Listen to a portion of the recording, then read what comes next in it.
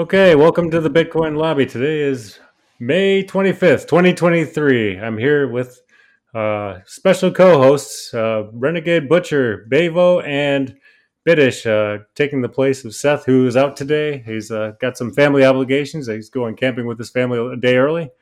And so we appreciate you guys joining. You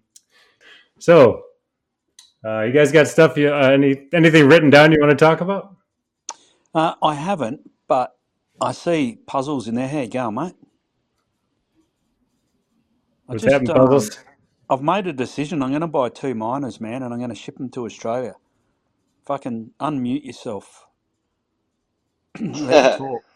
Can I? That's Can bad, man. I'm huh? trying to do the same, but fucking Bitmean is kind of sketchy. Yeah. Well, I'm a bit nervous because you've had that problem. Has that been resolved yet, or? No, these fuckers at Upstream, man. Um, they're What kind was the of issue? like like I had like bought like an ASIC S19 Pro Plus a while ago, and I had like plugged it in for a little bit to test it out, but it wasn't like it didn't really make sense at the time, like I didn't have the solar panels installed on my roof, and I just kind of wanted to secure the miner, and so like I had it running for a few weeks, everything was good, and then fast forward to like a month ago or whatever, like a few weeks ago, I got my solar turned on, so I started hashing again, and one of the boards went, and actually since then two of the boards went. So I reached out to these guys, and they were like, "Oh, go to Bitmain's site and type in the serial number and check the warranty." So I did that, and then I saw I got like a notification that they wouldn't honor the warranty because of mixed hash boards.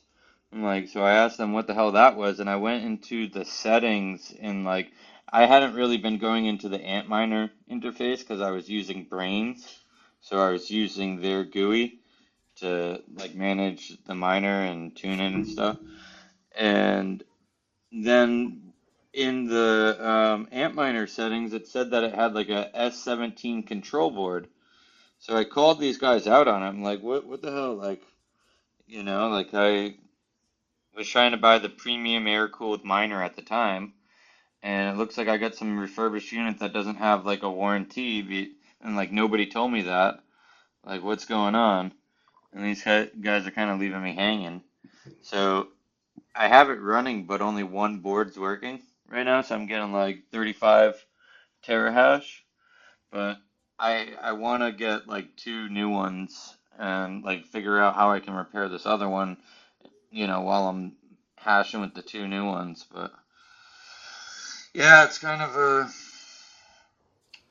Well, disappointing outcome, and Bitmain is like a pain in the ass to deal with. So That's a bummer. Isn't Bitmain, that was Jihan Wu, right? Yeah, That's his company? yeah. Yeah, I mean that's what you get, doing business with a big blocker. Exactly. I think he Well, stepped that's down the unfortunate though. CEO, or he's not the CEO anymore. That he was removed a couple of years ago. I don't know if it was voluntarily or by some other people higher up or something, or company decision. But I don't think he's like the. well, apart from Bitmain, where else would you go? Puzzles. well, like a lot of people have been pushing the What's miner, but they don't get nearly as good efficiency. And like the name of the game for me is like get the most efficiency with 1 kilowatt hour. Like I have, Yeah. and I plan to do that over time, like because I have the solar now. So like over the next 25 years, as the efficiency of these miners get better, which I don't see them. We talked about that before. I don't see them getting that drastically that much better compared to like the previous generations. The increments of how fast they Yeah, it's uh, going to plateau, diminishing returns. Yeah. diminishing returns. Yeah, so um, shit, man, it's just like I think like no matter what, like I know Jack has got blocked doing some new ones, but I think you just kind of got to roll the dice for the like I told you way back in the day I was mining, and like the S19s are like the AK-47s of miners. They just run. But I'm like trying to find someone else that's running S19s because I don't know if that's the same. If like the longevity of these machines are gonna compare because maybe I just got a bad egg, I don't know. Well, the reason I was going to buy two is because I'm going to ship them to Australia. So I figured if one went tits up, at least I got one to keep going, and you know I can make one out of two if one goes pear shaped, or two Well, the go The- pear pricing shaped. right now is so good. Like I want to average down and have like I have room to run two in that black box. So I could do that. Yeah, that seems odd that it'd have a S17 board or whatever components inside it. That seems shady to me.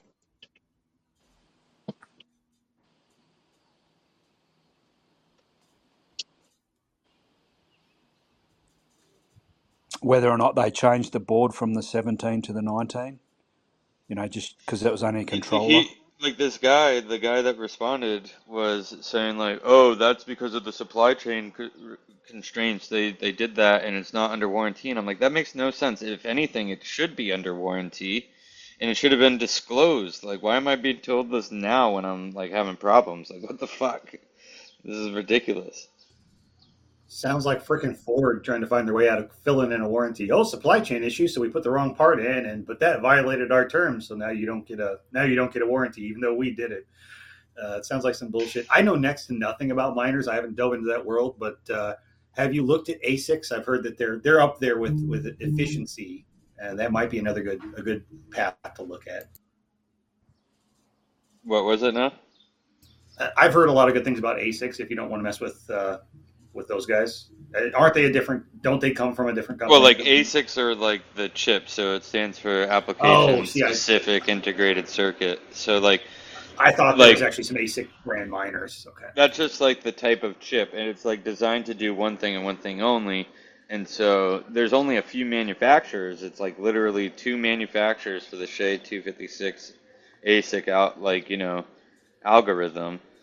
Um, well, the 256 Shay 256 algorithm, like there's only like a few chip manufacturers, fabricators, and Intel actually just kind of folded their cards. They were gonna be one, and I guess Block bought out their interest in their chip fabrication plant or whatever. And Intel never got to consumer, did they? It was all just more of they were selling to the industry, the industrial size miners, right? Or were you I able don't to even buy?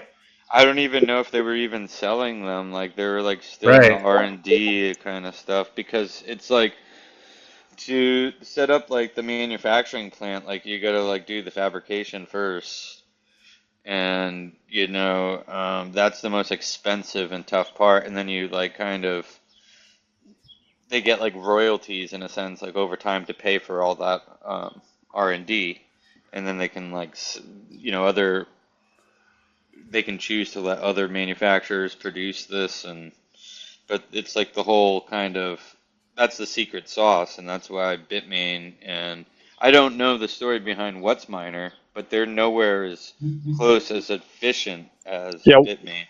What's Miner is actually also Bitmain, sort of, because what happened was one of the lead engineers at Antminer, they left and created What's Miner. And so there was like a whole lawsuit and everything about What's Miner, copyright or patent or whatever sort of fight going on. But I think that's all been cleared up now. But yeah, so like What's Miner is essentially a Bitmain clone. Yeah, so I mean, I think when and like I guess like my understanding, Intel's like whole thing was they were gonna sell it by the chip, like whether it was like X amount of chips at once, they weren't gonna like produce a final machine. They were gonna like let the market use their goods to create whatever they wanted, but they kind of threw in the towel for whatever reason, and luckily Block kind of scooped it up. I think it might go down as the acquisition of the century, one of them. I think it could be really good if they integrate it right, because we had this conversation a while back about just sort of like everything kind of integrating an ASIC into it, right? And so like a lot of the components that goes into a miner itself, revolve around not like other sort of things, ancillary things like networking. There's stuff that has to do with cooling components and so on and so forth. So there's like a lot of like other ancillary sort of stuff that has to go into a like finished miner.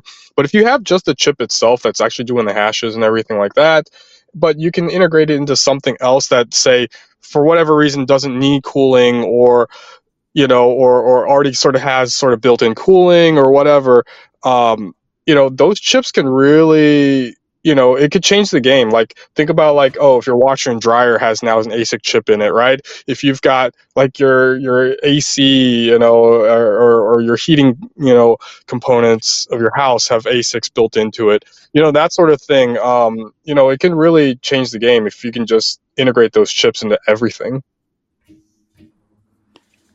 I was talking about that earlier, yeah. So like right now I have a black box and like the heat is being vented into an electric pool heater. And so the pool heater doesn't even like really kick on anymore because it's got a steady flow of hot air. Like at nighttime the pool would drop in temperature. It's like a small pool. But now it just like maintains the temperature, you know? So like that's just a ghetto way to do it, but like you said, once like things are built in, it I saw a guy really. up north that was heating his chicken coop in the winter with an ASIC. I thought that was fucking genius. What did he do? He was running an ASIC inside of his chicken coop during the winter so he could keep it Oh, warm. He was using the spare heat that thing was putting off to keep it warm enough and there for his chickens to keep laying. It's huh. crazy because like these things like are more efficient at creating heat than space heaters and whatever, because you get the Bitcoin back. Well, it's proof of work, man. It takes a lot of work to move those blocks around. That's what it is. And the more electronics you're running through a device, the more heat it produces. It's resistance. It's you can't get past the laws of physics. The more you make something work, the more heat it's going to produce. And man, they do a lot of work. So it's almost like even if they're not efficient, like an S9 isn't really efficient, but if your purpose is to generate heat, right? It is cheaper to heat your whatever with an ASIC than it is like an old S9 than it is to have a space heater. So it's like it's kind of especially when you mind-boggling.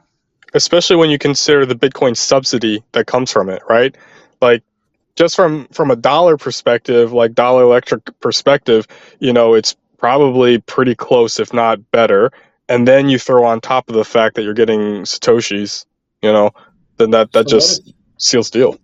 what if we started building miners into now this would be a challenge because of humidity buildup and everything. I'm sure it's doable though. Started building lightweight miners into air conditioning units so that in a temperate climate during the summer when you've got to run air conditioning, well obviously you don't want to produce heat, so you're not really running your miner, but during the winter you could flip that thing over to heat and actually generate heat for your house and get paid to do so. Well, the easiest way, and like it took me a while because I'm not an engineer, or I don't know, I just don't like think like that, but it's super easy if you just have your ASICs and direct the heat flow into the register of your HVAC. So you don't even like have to do anything different. You have your regular HVAC system, and then wherever you want, you can like the closer the better to like the main system or whatever. But any register that's like returning air to the HVAC unit, you just pump hot air from the ASICs into the return, and your HVAC unit isn't going to have to work as hard, or it might not even come on after it achieves the temperature. It will hold it Oh, it much makes better. makes perfect sense if you have, especially if you have central heat. Mine's been out for years, but on top of that, where I live, 9 months of the year I don't want extra heat. In fact, I'm fighting it. So, like, I don't know if there's incentives where you are, but like in California, there's all sorts of incentives if you go electric for your heating or air conditioning, right? Like, so you literally get like tax credits to do like Bitcoin heating, and if you can kind of if you kind of add it in, it's a little hands-on, but it's not as bad as it seems. I think One a would big hurdle, an interesting hurdle, would be trying to figure out how to do in like hot climates. You know, how to make these efficient, because obviously in like cold climates in the northern areas, like Bitcoin heating makes absolute sense. But I wonder if there's any sort of application, you know, that would work well. Whether it has to do with like turbines and heat, sort of recirculate using the heat to run turbines, or something different like that to regenerate some electricity, sort of like how EVs can do like regenerative braking, something like that. I wonder if there's some sort of application for the South, or for Have a the absolutely. Bitcoin I air mean, fryer. absolutely there is. It's just a heat exchanger, yeah. Yeah. So you've just got to work out how you want to use that. I mean, you've stored it when you've made that hot air. You've stored energy, right? So now Right. you've just got to capture that energy and put it into a form where you can save it for later. And You could create an old school boiler and do anything steam powered if you really wanted to boil it down to just actually mechanical work. You yeah, know, I mean, we there's think about it. All the internal combustion engine does is produce heat efficiently. They just harness it. Like I was even thinking about like British, like to what you said. I was even thinking like it's so efficient at producing heat, and you see all these electric cars coming out.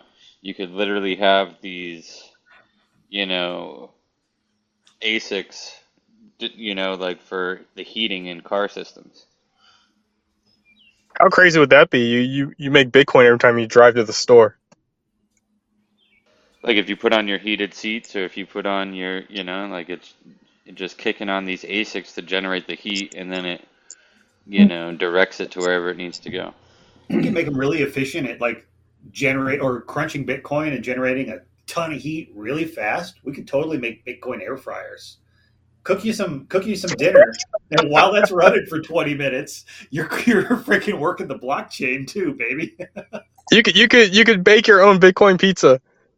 Hell yes, this needs to be a thing. Bitcoin pizza ovens, dude. I You heard don't it know if here it get, first. I don't know You if heard it's it gonna here. get that hot, because like, I If mean, it you works work it good for hard like a enough, it pool. will. It works good for like a pool to get to like 80, 90 degrees in Okay, but that. think about that though. You've got all it. Okay, so the If you amount of did some heat kind that of you immersion cooling, like so if you had it in like a mineral oil, and then you had water pumped through that, if you had a which people massive heat do. sink that was running like a circulated basically But cooling like system through microwaves and that. ovens are getting like what you need 400 degrees. Like that's Yeah. a lot of heat. Right, but the amount of heat that you put out is in relation to the amount of surface area. So if you're running that through a small coil, that coil is going to get really hot.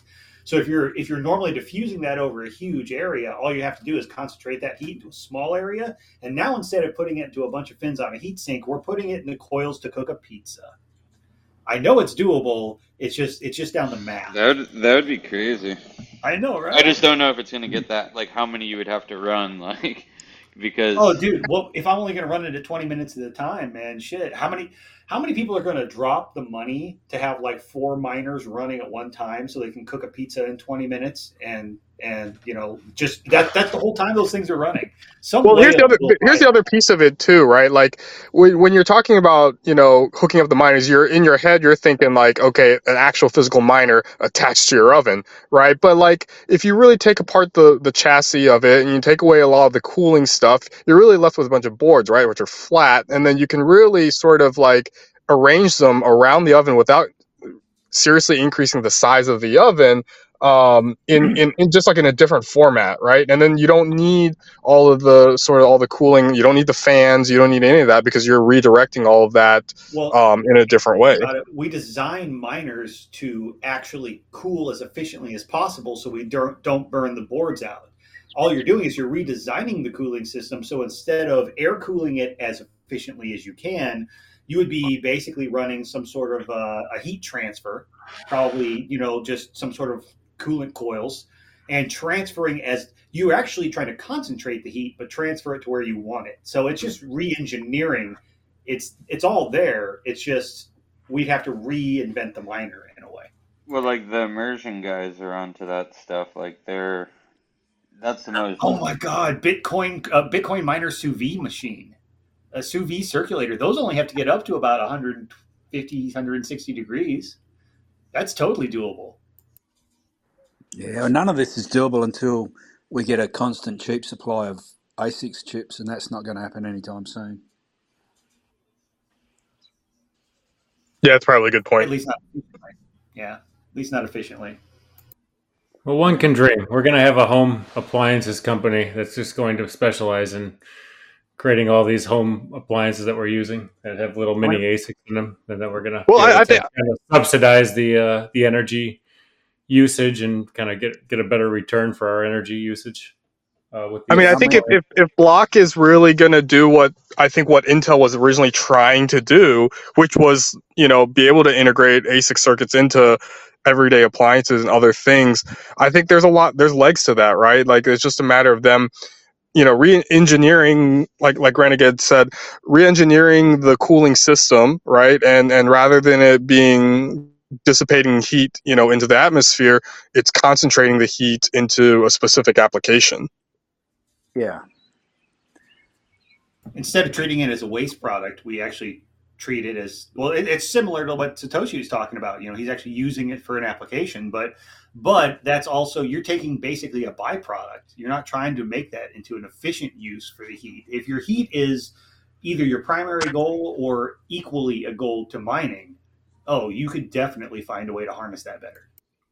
That's actually a good point, right? If you sort of look at it, the framework where, yeah, heating is no longer the byproduct, but maybe even like Bitcoin is the byproduct, right? And heating is your main goal. Because, like, at the end of the day, right, you're talking about applying this into, like, let's call it, like, think about, like, let's just, apply to every single appliance that requires some sort of heat in your home, or, creating some sort of, like, heat process. Like, all of these things, there's so many of them. You don't need Bitcoin to be like the main product. Like, that can just be a byproduct, and it doesn't need to be 100% efficient in getting that, and still maintaining a lot of value. yeah. Well, yeah, it's about priorities. I mean, shit, you can still mine Bitcoin with a GPU. It's just you're going to produce more heat than you will Bitcoin. But if that's your goal, then so be it. As long hell, you could have somebody who just has a lottery miner that it's also a heated blanket. Here you go, Grandma. You can mine some Bitcoin while you keep your lap warm in the winter. I see the roadblock as being these large public miners, because they just keep chewing up the newer chips, because all they do is another fucking capital raising, write shit off, operate with huge amounts of debt. So until we either shake these guys out, or they make chips not available to them, so a company comes up and says, yeah, these aren't for like ASIC miners per se, then I can't see us getting hold of chips anytime soon, eh?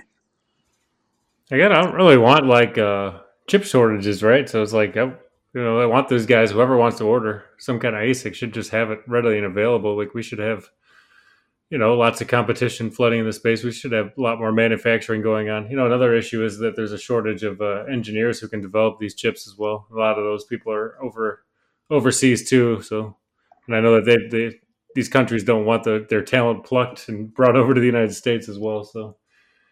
But yeah, I mean, it's just capitalism, right? If there's a demand for it, someone's going to fill it at some point. We just kind of got to get through the beginning stages when everything's kind of like low and everyone's kind of catching up, trying to catch up to the demand. But we'll get there some point. Well, we're seeing the crunch of it. It's been centralized. It's been what, one, two companies that have been producing these chips. So of course, when they're under a crunch, we're going to feel it. We're all going to feel it. So maybe we need to focus less on the idea of can't wait till there's more ASIC chips. Maybe we need to look at alternatives. We need to diversify, decentralize. We need more guys generating these technologies and finding ways to solve these problems without relying on one chip manufacturer to be the golden standard.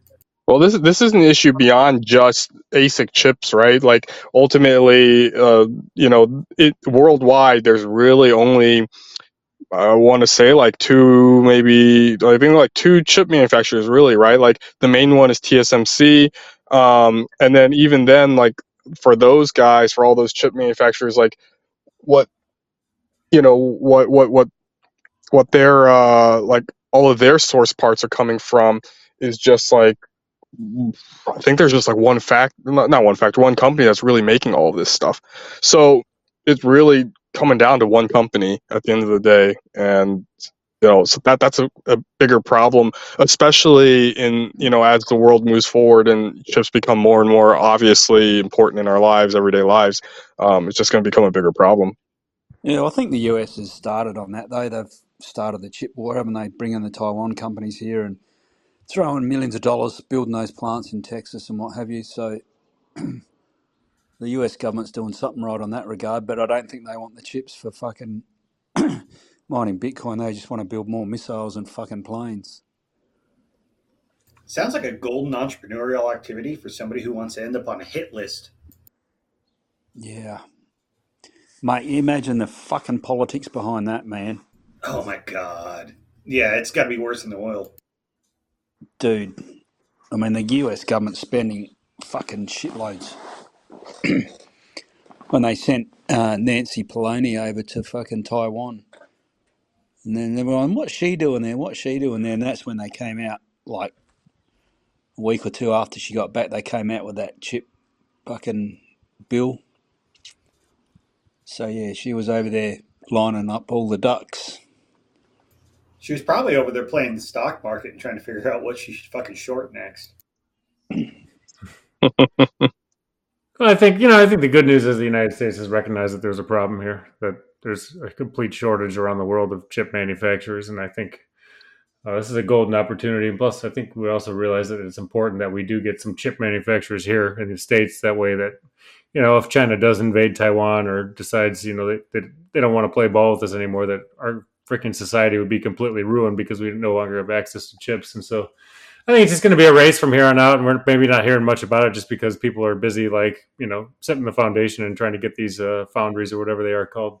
They're called built up, and that probably just takes time. But as long as we got capital and we got talent in this country, and we've got demand, and so when you have all three of those things, it's just a matter of time before that demand gets met with supply. Right. What I can't help but think is how much old tech is sitting around just rotting that is not necessarily efficient by today's standards at all. But there are literally warehouses. There are huge freaking piles of old computers just laying around that are still functional. They're just outdated. There's got to be a market for somebody to be able to take apart some of these, at least take the better components, make not efficient, not compact, not small little miners, but big miners that do the job of a little ASIC. Something the size of your average residential refrigerator. And I can tell you right now, if you can make the price point right, especially during a shortage, there are guys that have an old barn or a couple old warehouses or some extra space. They don't mind letting a few of those sit there and run. And guess what? Because you spread it out, it's actually going to be less of a heat issue because there's more surface area. So, yeah, we may have a crunch, we may have a shortage, but we have a lot of old shit we're not using, and we just feel like we've come too far and we're too good to use it.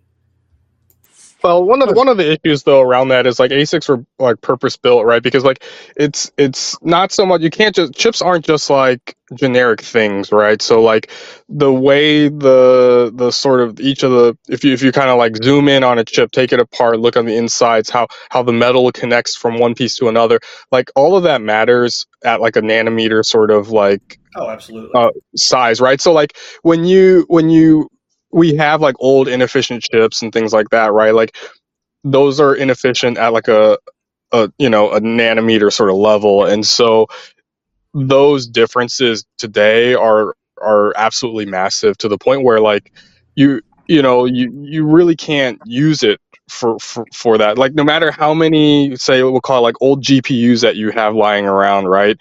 It's just no matter how many you string together, it's just not going to rival a current generation ASIC. It just Oh doesn't no, work. you Just not. definitely are not. You're not going to reach that same level of efficiency, and there are limits to it or whatnot. But if you had enough space, you could get close to what we're doing now if you ran enough shit in parallel. But I do believe somebody very smart would have to sit down and find efficient ways to make this old shit work together. And it may not even be like let's just slap a bunch of boards together into this Frankenstein.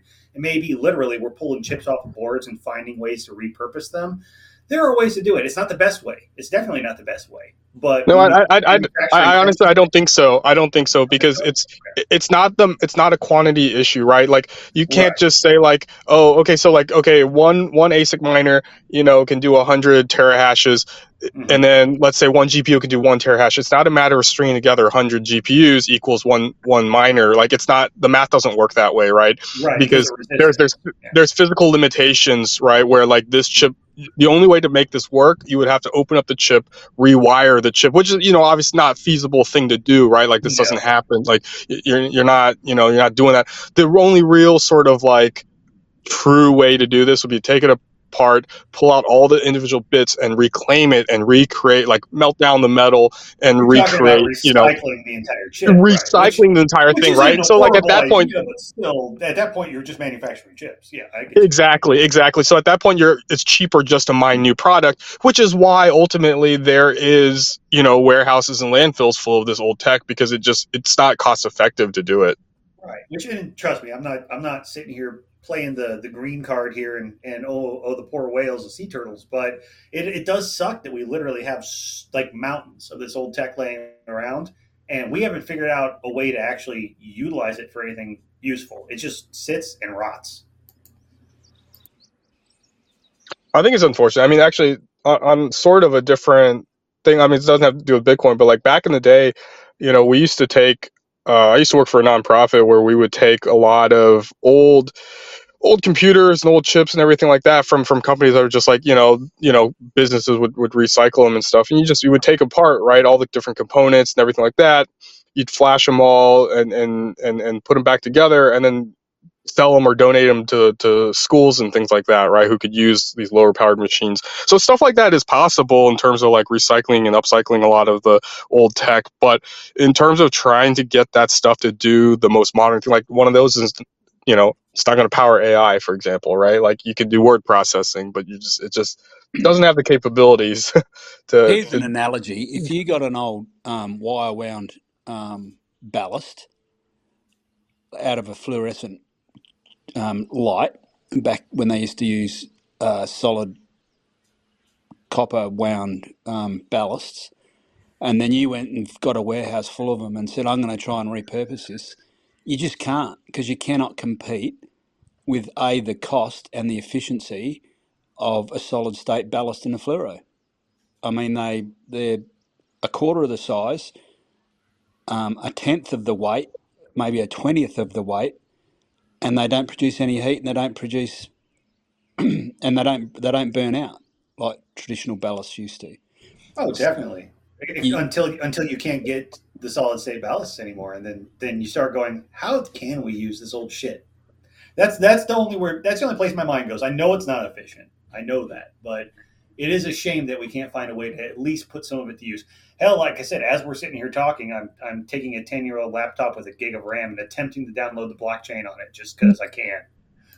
Well, I was going to say that was the other thing, right? Like, because that's where I'm running my node on a computer that I built years and years, like decades ago, right? Like, so it's obviously been like somewhat updated as I go along, but I would say the newest part in that thing is probably a good 10 years old, right? Um, and so running, you can run some simple stuff. You can still run a Bitcoin node on it. Shit. I bet you could You run a know, Nostr relay on just about anything that would normally be considered unusable today. oh yeah, totally. Yeah, Like and maybe that's if you a could good way run to use Umbrel, it. I can't see why not. Yeah, maybe that's a good way to utilize some of that shit. How many old tablets and just old laptops and bullshit are just laying around that could totally jump on Wi-Fi right now? And every person could probably have one or two freaking Nostr relays running in their house, but they don't. Imagine the scalability of things if we started utilizing some of those old tech for some of this stuff we've got going on that's not super processor intensive. Yeah, absolutely. I mean, that's one of those things, right? That I was led there a lot because of, wanting to run a node and then looking at the prices of Raspberry Pis that are just absolutely through the roof. You can easily buy a used cheap laptop, 5 years old, no problem. Like, and you can run multiple nodes on that one device. You just put a virtual machine on it, and yeah, it's more than capable. Yeah, Raspberry Pis are overpriced junk. I wish I never bought one. I'd much rather have a mini PC or something like that running my node right now. I actually have an Amazon. Go ahead, Babel. I take offense to that, Fiend. I've got a Raspberry Pi and it runs fucking sweet. Well, you got luckier than I did, man. I deleted all my apps off Umbro, and I just want to put it out there, Fiend. I got 12 days and I had to hit a reset. I could be fucking user error. I mean, let's boil it down. I mean, shots fired. Yeah, well, yeah. But I ask questions. I'm like, what can I do? And so people, people are like, well, I don't know. And it's like, well, is your Umbro updated to the latest version? I mean, for fuck's sake, mate, you still run a turntable, so I don't think you've moved. How the fuck are you capable of running an Umbro? Hey, it's better than a cassette machine, man, or an 8-track player. That's right. You got an 8-track in your car as well, have you? What's that? I said you got an 8-track in your car as well, have you? My cousin does, actually. He's got like an old 78 Corvette, I think it is, and he's got he comes with the 8-track player, and he went on eBay and bought a bunch of 8-tracks just to keep it vintage. Can you He's still not going get to them? spoil his audio experience with an 8-track. He still runs vinyl in his car. What are you talking about? Yeah. I hope you don't go over any speed bumps. Well, yeah, I've looked at the Raspberry Pis. I've been thinking about picking one up just for fiddling, and they're so hard to get. Even Shamey was talking about that earlier. Like, even though they're a UK company, he can't source them. You can't find them because there's such a shortage. No, I'm over here. It's not worth it. I've got a tab right now. I'll give you mine. It crashes every 12 days, and I have to manually restart it every 12 days. It crashes. Nice. You can have mine. So I've got an Amazon tab open right now, and I'm staring at an old Lenovo Mini. It's one of the slim PCs, right? But it's got a freaking Intel quad-core processor, 16 gigs of RAM, 2 terabyte hard drive, and Wi-Fi and all the fun shit. $95 I could dump Umbrel on that and be up and running with the blockchain downloaded in fucking 2 days. Yeah, for $95. I can't even buy the Raspberry Pi minus the freaking the box to put it in, much less get it all connected and set up for that. Not even close. It's running like $300 right now, and that's without hard drives, which is crazy. Right. Like the whole point of the Raspberry Pi, like when it first came out, was like at the end of the day, it's just an underpowered computer, right? And it was supposed to be for like little projects, and they were supposed to, I think I bought mine years and years and years and years ago for like, I want to say like $60 or something like that. And that was the whole point of it, was like the price point was so low that you could tinker around and mess around with it. But now it's at the price point where you could buy a whole freaking laptop for cheaper. So why would you? Like you're better off. Looked at any of the Orange Pi type stuff? I've been looking at it a little bit. Most of those are actually still pretty affordable. There's some that compete with the Raspberry Pi. I don't know that they will necessarily just take all the Raspberry Pi software, but they'll run Linux, so you'll be fine with Umbrel. And they've actually got one. It's probably the most expensive that they came out with, but basically it's a full computer built into a keyboard. And if you want to spend the money for like $300, you can get basically a fully functional computer, a monitor, obviously a keyboard because it's built into it, and a mouse and all the shit you need, and like a webcam for like under $300. It's super interesting. But yeah, they have them on Amazon. It's Orange Pi. Yeah, interesting. I've been looking at them. It's like there's a lot of these little alternatives to Raspberry Pi pop up, because if you think about it, it's not that complicated. It's just a single board computer. So there's a lot of them out there, but they've done a really good job of kind of cornering the market. Everybody thinks Raspberry Pi when you think of like a deck of playing card size computer. Yeah, my only question with an Orange Pi would be like, how are the, because so I make custom keyboards, and I'm big into hardware and everything like that. I've got to imagine like you're going to have some heat issues with an Right. Orange Pi, and then like just you've got So very proprietary. Orange Pi has a bunch of small computers that are basically like Raspberry Pi knockoffs, essentially. They're kind of their spin on it, but they came out with a in keyboard computer, and it's a little thicker on the back end. You can tell it has some ventilation. That's their expensive model I've been looking at, but they actually have Raspberry Pi competitors that are just little single board computers. They kind of fill that niche too. So that's where I started looking, and then I was like, "What is this?" So it's like their new thing they're kind of going into, and I think they're marketing more towards that laptop crowd that they want a compact computer, but they don't want to have a whole stand up freaking tower sitting there next to their, it's for grandma, that kind of thing, small computing, web browsing, that type of thing. Yeah, I mean, like at this point, honestly, like I would recommend, even like a Mac Mini sort of thing, like for roughly the same price, right? If we're talking like under 500, right? If you're talking about just regular computing, there's a lot. I think there's better options. Something like that, like a keyboard built in sort of thing, like that's often very gimmicky, and unfortunately, like the keyboard I can see components of it takes up like such a significant amount of space that if you're gonna put like a usable computer into it, it's going to take up just way too much space, or you're not it's going to have definitely not like going to be anything to proper do. It's cooling. not going to do any kind of major processing power. Trust me. That's Yeah. not something I bet the most complicated that thing, or the most like resource heavy thing that setup could do would be like play Netflix, and it's probably still going to get hot as shit while you're doing it. Yeah, Well, I mean, look, like Mac, buy a Chromebook or something, right? Like something like that. It could probably Yeah, but the do just problem as is much for cheaper. Chromebook like you're neutered. That's the only big thing that really kind of sticks out to me with the Orange Pi type stuff is you could run your own whatever Linux distro you wanted to on it. You have to like kind of hack a Chromebook to get in there and do that. You got to Right. know what you're doing. Chrome, a lot of people that I've talked to have issues with just common shit that I do online. Like for whatever reason, Chromebook is worse than like Chrome on an Android. You just can't always access every website. It's kind of like the base minimum. Like you can get on and check your email, but good luck with a lot of other shit. It's flip a coin.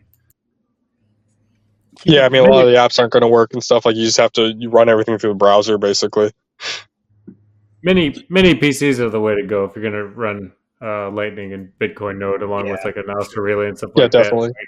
I had somebody on Telegram the other day was complaining that they're running a Chromebook and they can't actually use Nostr nests. Like for some reason, Nostr Nest just doesn't work with Chromebook. I'm like, it works fine on Chromium, but yeah, no, try as they might, they cannot get it to work. There's just some issue. Start9 offers a mini PC that they for sale on their website. Now you can get better specs than that on Amazon. That they're offering. Start9's good shit. Same or better. Man, they're expensive. They're expensive. Yeah, they're expensive. expensive. Shit, you're paying for the software and the support.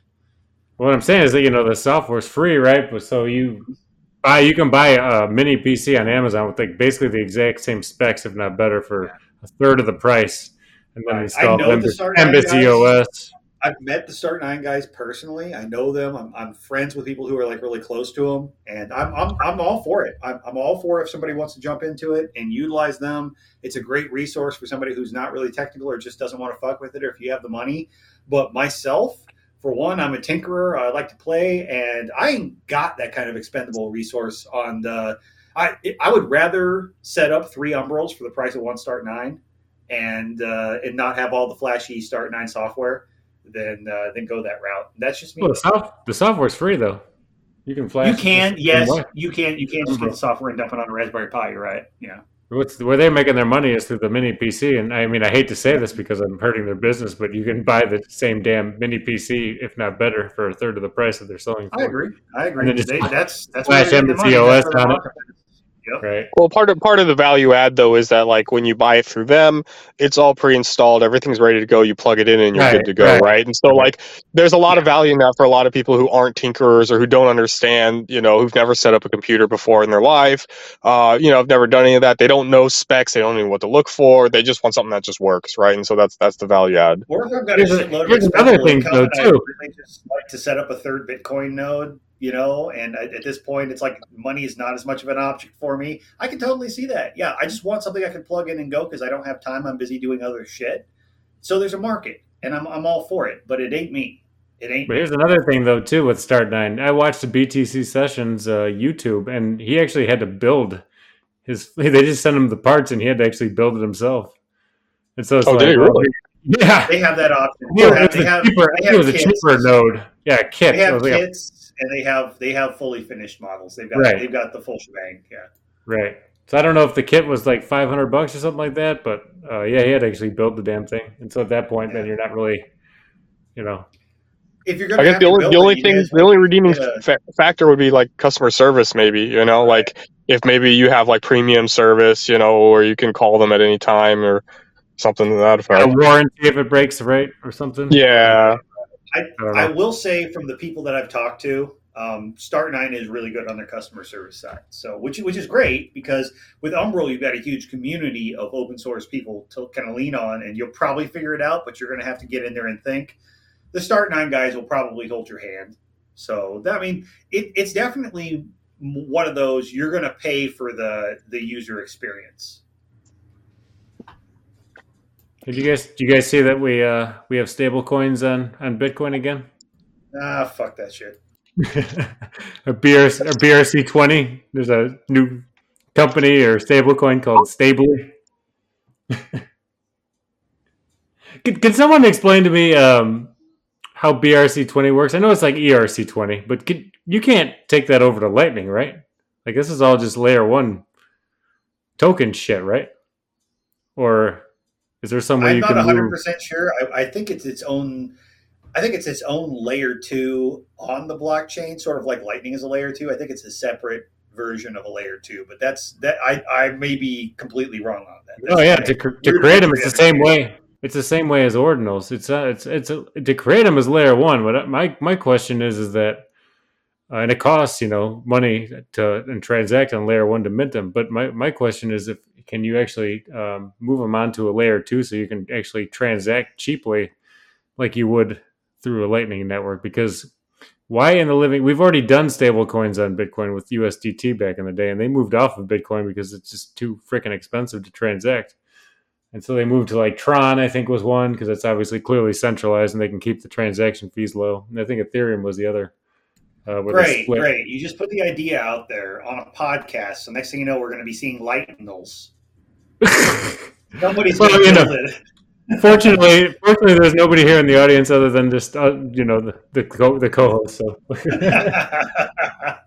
as long as Yeah, I no, don't I'm know, sure one of two things is going to happen. Either people who are fucking around with the idea of monkey JPEGs on the blockchain are going to get tired of paying the big fees and run out of money, or they're going to see enough use case, which is entirely possible, that somebody's going to put the resources and time into building an efficient sort of Lightning or Liquid like layer two solution to move things around without having to pay fees. So I can see it happening, but I don't think it's quite there yet. I bet you somebody's working on it though. I don't think it's going to happen only because, number one, if you look at how long it took for Lightning to get to where it is today, that took quite a lot of time and a lot of brain power and a lot of like real sort of development to get to this point. And if you look at what BRC20 and the ordinals and all that sort of stuff is, like, yeah, so creating it did take, was created with a lot of intelligence and a lot of stuff, but it's extremely inefficient. And ultimately, the users that are using these products are, the same type of people who are buying monkey JPEGs. They are not the type of people who are going to put real investment and real time and real development into things.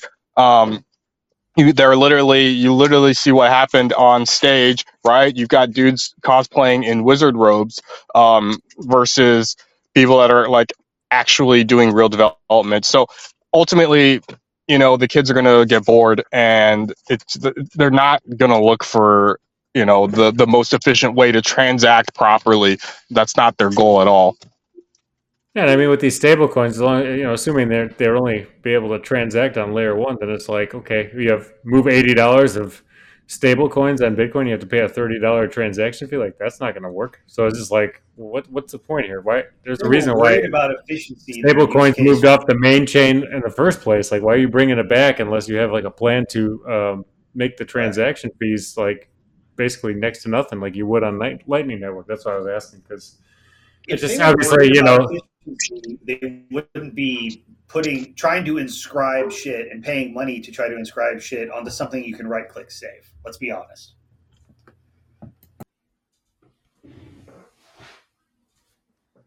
Honestly, and I don't hate on anybody who's trying to do this shit. I think Bitcoin is for the world, and people can do what they want with it. And if they want to pay the fees, you know what? People out there who are actually running miners, they're profiting on it. That's great. It sucks when it's a bunch of bullshit going on that's not really anything useful. But you know what? It's not my money. It's not my business. So I'm okay with that. However, these idiots are out here trying to do a bunch of dumb crap that's not sustainable. And that's really what it comes down to is long term, are we going to have to worry about this? Are these guys going to be paying the same fees we're paying for a long time to keep scribbling a little bit of code into the back end of a picture? No, I don't think so. It's not the best use case for it, and it's evolutionary. You know, in time, it'll just kind of go away. It has to. right? It's like one of those things. Like if you're already using stable coins, you're probably sitting in a, you know, the global south or whatever, and you're kind of scraping by, and you just want to keep your money in something that doesn't completely inflate away on you, and so you're not going to want to, you know, transact 30% of your wealth away every time you make a transaction through these stable coins. And so at that point, as well as like when you're a stable coin holder, like you're obviously still using a centralized currency to begin with, because that's what the US dollar is. It's like, why do you give a shit whether it's on Bitcoin or Tron anyways? Like Tron's clearly just a centralized network. All you care about at this point is the fact that you can move some token representation of a dollar from one person to another with like a fraction of a penny of transaction cost, right? So I just don't understand why people think this is a good idea or to do this on Bitcoin. And so it just clearly to me seems like this is just some kind of like scammy rug pull where people are going to load up their treasury and they're just going to rug and walk away. Or maybe they're getting tired of getting rugged on every other freaking blockchain, so they went back to the old standard that's not going to go anywhere. They want to keep playing their games, and they just haven't grown up enough to realize that it's a waste of fucking time and resources. I think there's going to be there's a natural Darwinism that's sort of like built into all this, right? Like it's fine to play around, you can do whatever you want, you can mess around on it, but at the end of the day, like the value right now, it's because the costs are so low, because the number of people globally that are using Bitcoin are so low that it's fine that you can pay, you know, whatever fees that are there. But as a real true adoption grows, as like actual true use case continues to propagate, you're going to find that the fees are going to go up, and that's just how it is. Like that's what's going to happen. Fees are going to go up. You know, let's just say like everybody in the world starts to use it, right? The fees are going to go significantly higher than what they are now today. It'll get to the point where messing around and screwing around just isn't profitable, or not just profitable, it just isn't viable, right? And even then, you might have some, you know, billionaire sort of like rich kids that still want to play, and that'll happen. You know, you do have kids that crash Ferraris because it's fun for them. So like that stuff will still happen, but you're just going to see less and less of it. And so right now, it's fun for what income level does it require to be able to mess around and do ordinals and scribe. It's obviously like global south. You know, people aren't doing that because they just simply can't afford it. And so you take that and scale it up, right? Like at the end of the day, maybe billionaire kids are still going to be inscribing ordinals and doing goofy stuff like that, but 90% of the world are just going to be using it for the real use case. So I have no issues with people doing it right now, because at the end of the day, like people are people, and they're going to play when they can play. But and it just kind of proves that, look, the system still works, but it clears itself out, right? It's got a system of like of cleaning itself up as it scales up. Well, and Well, like even you said, like it's evolutionary. Sorry, it's like you said, there's natural pressure there. So it just the mathematics itself makes it evident it's going to happen. And I'm not going to say we're out of the woods yet. We're not going to see more of it, but I think at least for the recent shit, I feel like we're over the hump with the ordinal shit. It's slowed down. There's way less talk and everything about it, because I guarantee you these guys have gone through a fortune in fees just to even dick around with it. Well, you say that, and I'm looking at the mempool right now. Still 54 sats per VBot. yeah, I'm seeing 44 medium, well, high priority 48. Yeah, but I think you have to look at it from like a averages sort of perspective, right? Because like at some point, I would say like a couple weeks back, right, we were talking like we were like 300 or something crazy like that. I So seen it at 550. Yeah, I'm not saying we're over it at all. I think we're just kind of on the downslope. Like I think it was a big fad that came through, and I'm not saying we won't see more spikes of it, but we're seeing it slow down. And I think the longer it goes on, the more it will. But here's the other side: is while those fees are that high, because these guys are dicking around, somebody's profiting. So while it sucks for the average person just trying to move their money around. They're also building the Bitcoin economy at the same time. Maybe not in a useful way, maybe not in a way that benefits them in the long run, but they're still building the Bitcoin economy, and they're injecting more money into that ecosystem that wasn't there before. Another thing, just to touch on the stablecoin thing again. A bit it's like the world you were kind of envisioning. I think that we're all envisioning in the future, where usage and global adoption does start to really ramp up, and fees do start to jump. And at that point, the value of the U.S. dollar, as far as global reserve asset and something that people want to hold, is going to weaken as well, which even hurts the case for this stupid stable coin. So it just seems like a really dumb idea. And I know that we got like Taro coming out on Lightning Network as well, and so it's just like, why would you create something on main chain when we already know that there's going to be stable coins here soon with the Lightning Network? well, it's funny because stable coins, the terminology makes it sound like the value's not fluctuating, but let's put it into the context of what you're talking about here, right? Which you're talking about essentially like hyper Bitcoinization, right? Where Bitcoin is a global standard, where there is significant usage across the world. Um, if you look at what's really stable, is the U.S. dollar the one that's the more stable coin, or is Bitcoin going to be the one with the more stable value, right? At the end of the day, it's funny because if you do peg, essentially a stable coin is really just pegging something to the U.S. dollar. So if you're now saying that, okay, we're in a world of Bitcoinization, in order to get there, really ultimately it requires the US dollar to be hyperinflationary on the opposite side of the coin, right? Or opposite side. So like any stable coin that you create is going to inherently be unstable.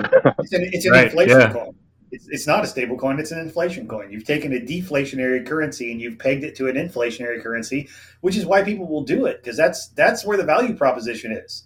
They know that if we peg it to this price, as time goes on, what your money is worth degrades, and what we get to keep in Bitcoin grows. Right? That's their cut. The volatility will be the U.S. dollar, right? Maybe the Oh volatility yeah, always has been the U.S. dollar. Who it knows? always has been. We're just taught to think in USD. Well, It's when you it switch to goes the back. Bitcoin standard, It it's a always whole has different been. ballgame. Look at you take the example, right, where I always go back to this. Imagine like you're in a car and you're parked in a parking lot, right, with all the cars around you, and you back up your car slowly and you look out the window only at the car next to you, right? That car looks like it's moving forward, but you're actually moving backwards. Everybody else is standing still. Who's really volatile? It's the car that's moving, right? That's the one that's volatile. That's the U.S. dollar inflating.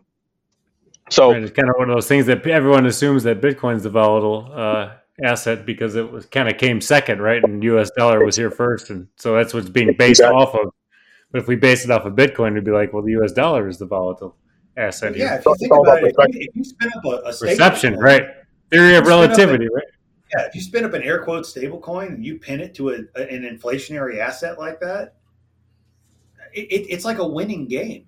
If you think about it, as long as you don't play something stupid and get FTX'd, you're going to make money no matter what you do, because it's a moving target. You know that where you're pegging that value is going to continually decrease at least this much per year, and more if they get stupid. So the more money the U.S. dollar print or the U.S. economy prints, the more money you make when you're pegged against an asset like Bitcoin, or when you're backed by an asset like Bitcoin, I should say. Bitish, did you have any talking points? I thought you had DM'd me that you might have some things that you were gonna want to talk about tonight. I did, and then I lost track of time, and I'm out in the car with the kids, and I don't have any of those notes with me. So, Oh, no uh, problem. I mean, I'll be back probably another 15 minutes or so, not even 5 minutes, something like that. So, All right, cool. but I did want to talk about something Noster related, and it was actually unfortunately Puzzle was gone, but it was something that he had posted. It goes back to the whole likes versus Zaps sort of controversy. I saw that Will had posted something, and it sort of brought the whole thing back again about would you rather have 21 Zaps or 120 likes, right? And I think Renegade, you had a really good thread Yeah, he with Fiend. I think it was Frankenstein you pulled it guys back talking up. about. He brought that back from the dead. Yeah, he did. There was some good debate that day, though. I think it was yesterday morning. There was some really good debate going on. Yeah, I mean, if we want to talk about it for sure, I mean, I'm definitely on the side of Renegade. I'm not just an only Zaps kind of guy. I think you can have different tiers on how to engage with people, and I don't think there's anything wrong with it. And obviously, like a reply is a tier where it's kind of like maybe your someone's post has garnered a little bit more interest to you. Do you feel the need to engage with them, verbally or at least through typing? And then like a like could kind of be like a read receipt, right? Like it'd be like, I read your note, I agree with your note, but maybe you didn't like, maybe it's something I already knew or something like that, and you didn't provide any new value to me or something like that. But I agree with you, and I want to show my support of being in agreement of your note, and so I give you a like.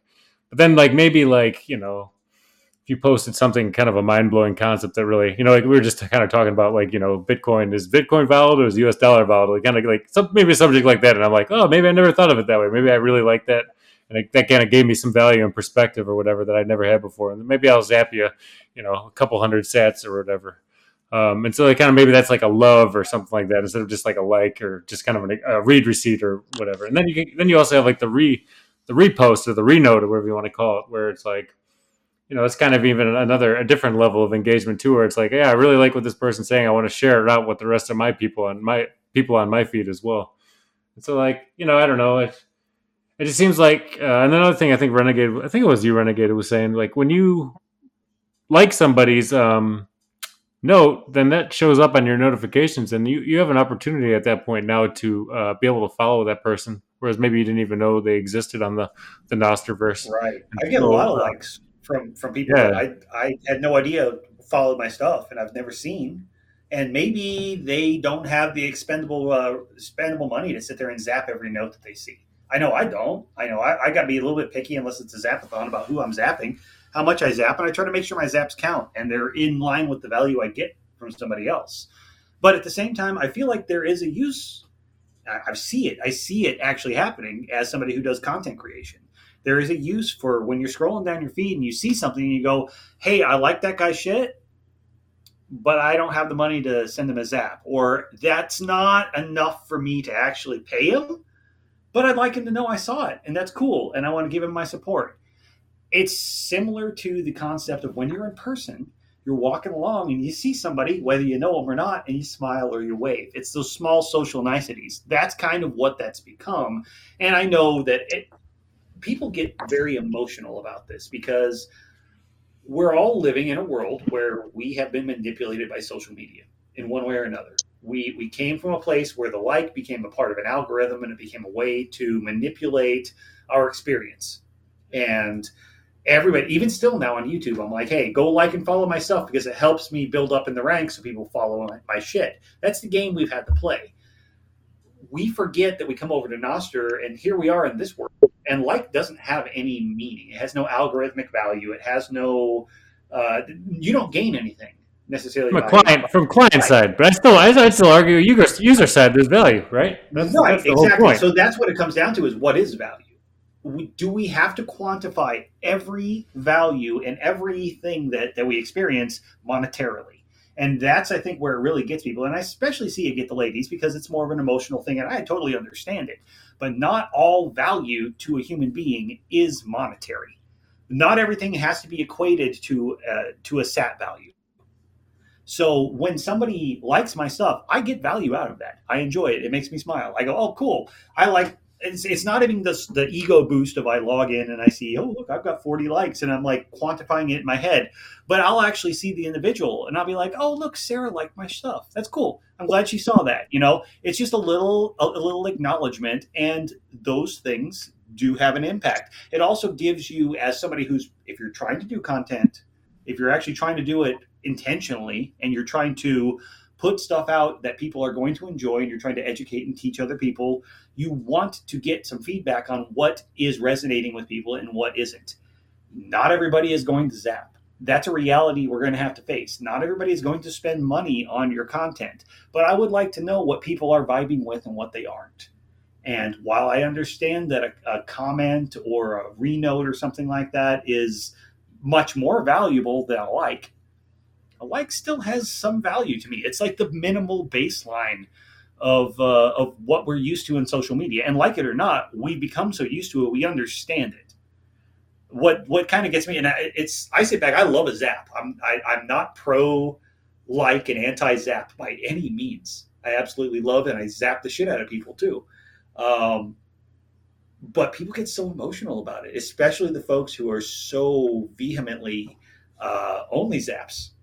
And I cracks me up because even in Will's thread, the names I saw getting thrown around, I saw somebody called a charlatan just because they had a different opinion. I got called a fiat maxi by somebody that I actually usually get along with and have some respect for. I'm like, what's that even mean?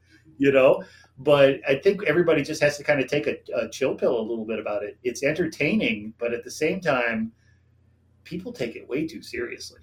And if you break it down to its foundation, like what are we here for? Like we're here for engagement. Like we're on social media to engage with people.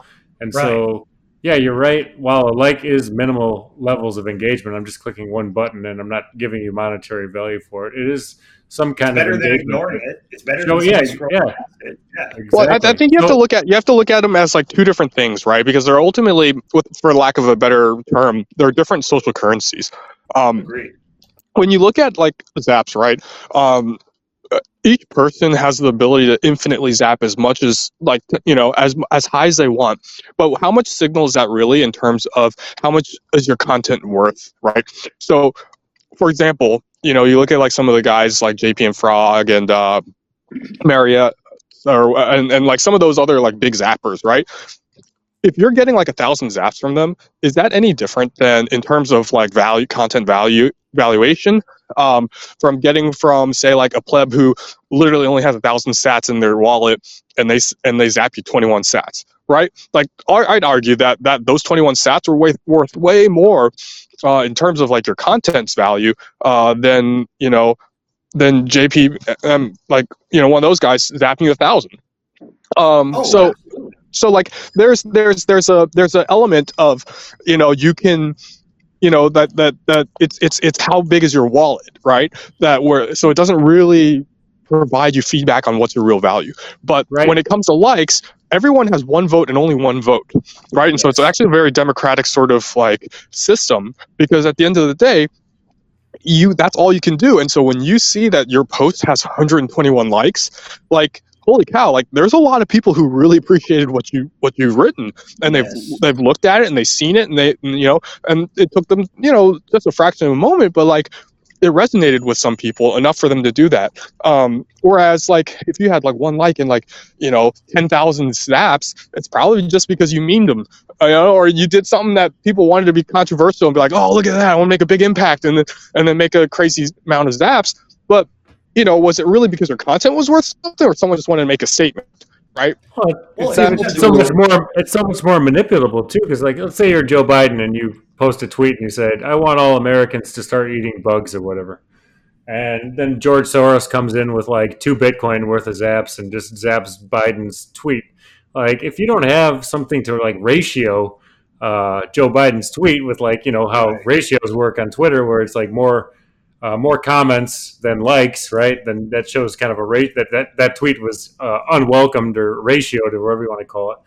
Then people would be like, people support Joe Biden's order for Americans to eat bugs because it's got 2 Bitcoin of zaps behind it.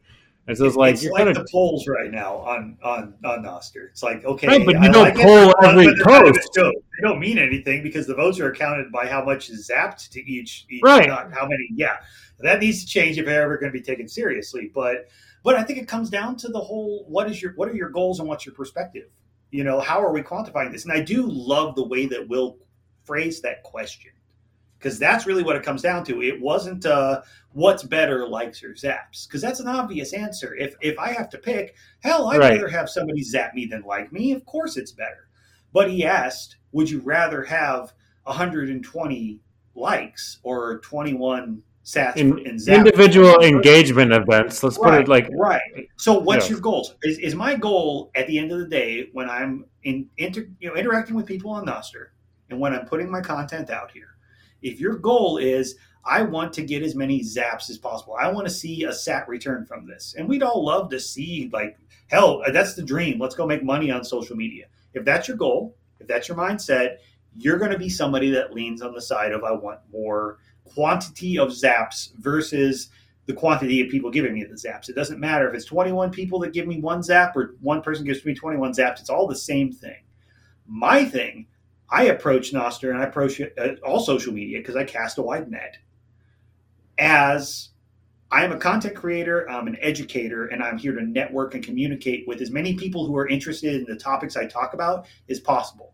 Because I'm here to teach and I'm here to try to preserve a dying art. So that means I need to reach a broad audience. The more I see engagement, the more individual people I see engaged with me, the more I know what I'm doing is resonating with more people.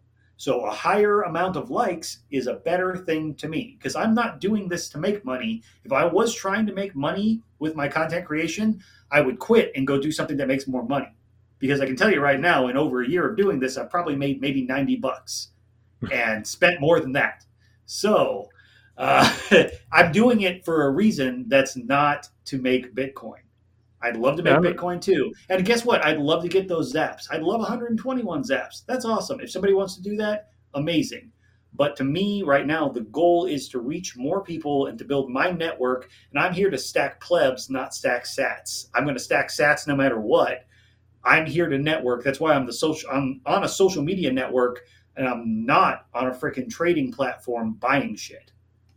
yeah. I've put hours and hours and hours into creating memes. Like I have so many fucking memes I've created since we started Noster. Since I started with Noster in December, and I did all this for a viral marketing campaign for Noster because we don't have a CEO and we don't have a business and we don't have like I mean, you kind of get like open sats and maybe some of these other things that can kind of fund development or whatever, but there's no money being pumped into marketing. And so the reason why I'm here is because I'm like diehard dedicated to the Bitcoin and, freedom money and freedom information message. And so I'm here to try to do whatever I can and whatever I have within my ability to share information on Bitcoin and Nostr and try to make it, I don't know, do something that maybe people enjoy to do. And if I want to gauge the amount of hours that I've put into um, making memes versus the return that I've gotten in Zaps, I mean, shit, I'd make a McDonald's worker look like Jeff Bezos. You know what I mean? Exactly. So it's like I'm not here for the zaps. Like it's cool. Like I like the zaps because it kind of sets us apart from like the rest of these social media sites, and it's like enticing for people to come here because it's like come for the zaps, stay for the freedom information, right? But I can see a model where I'm all for it, and I love it, and I hope it. Like at some point, people are going to get huge, and they're going to get huge accounts on Nostr, and they're going to make a career out of getting zapped, and so that's great. And yeah, maybe if it's you or me or whoever, like that's awesome too. And I mean, I don't hey, that's care. Like it great. doesn't have to be the way, I'm but at the point where I'm like, fuck monetizing on YouTube. I'd rather make my money on Nostr if I can. There's much more.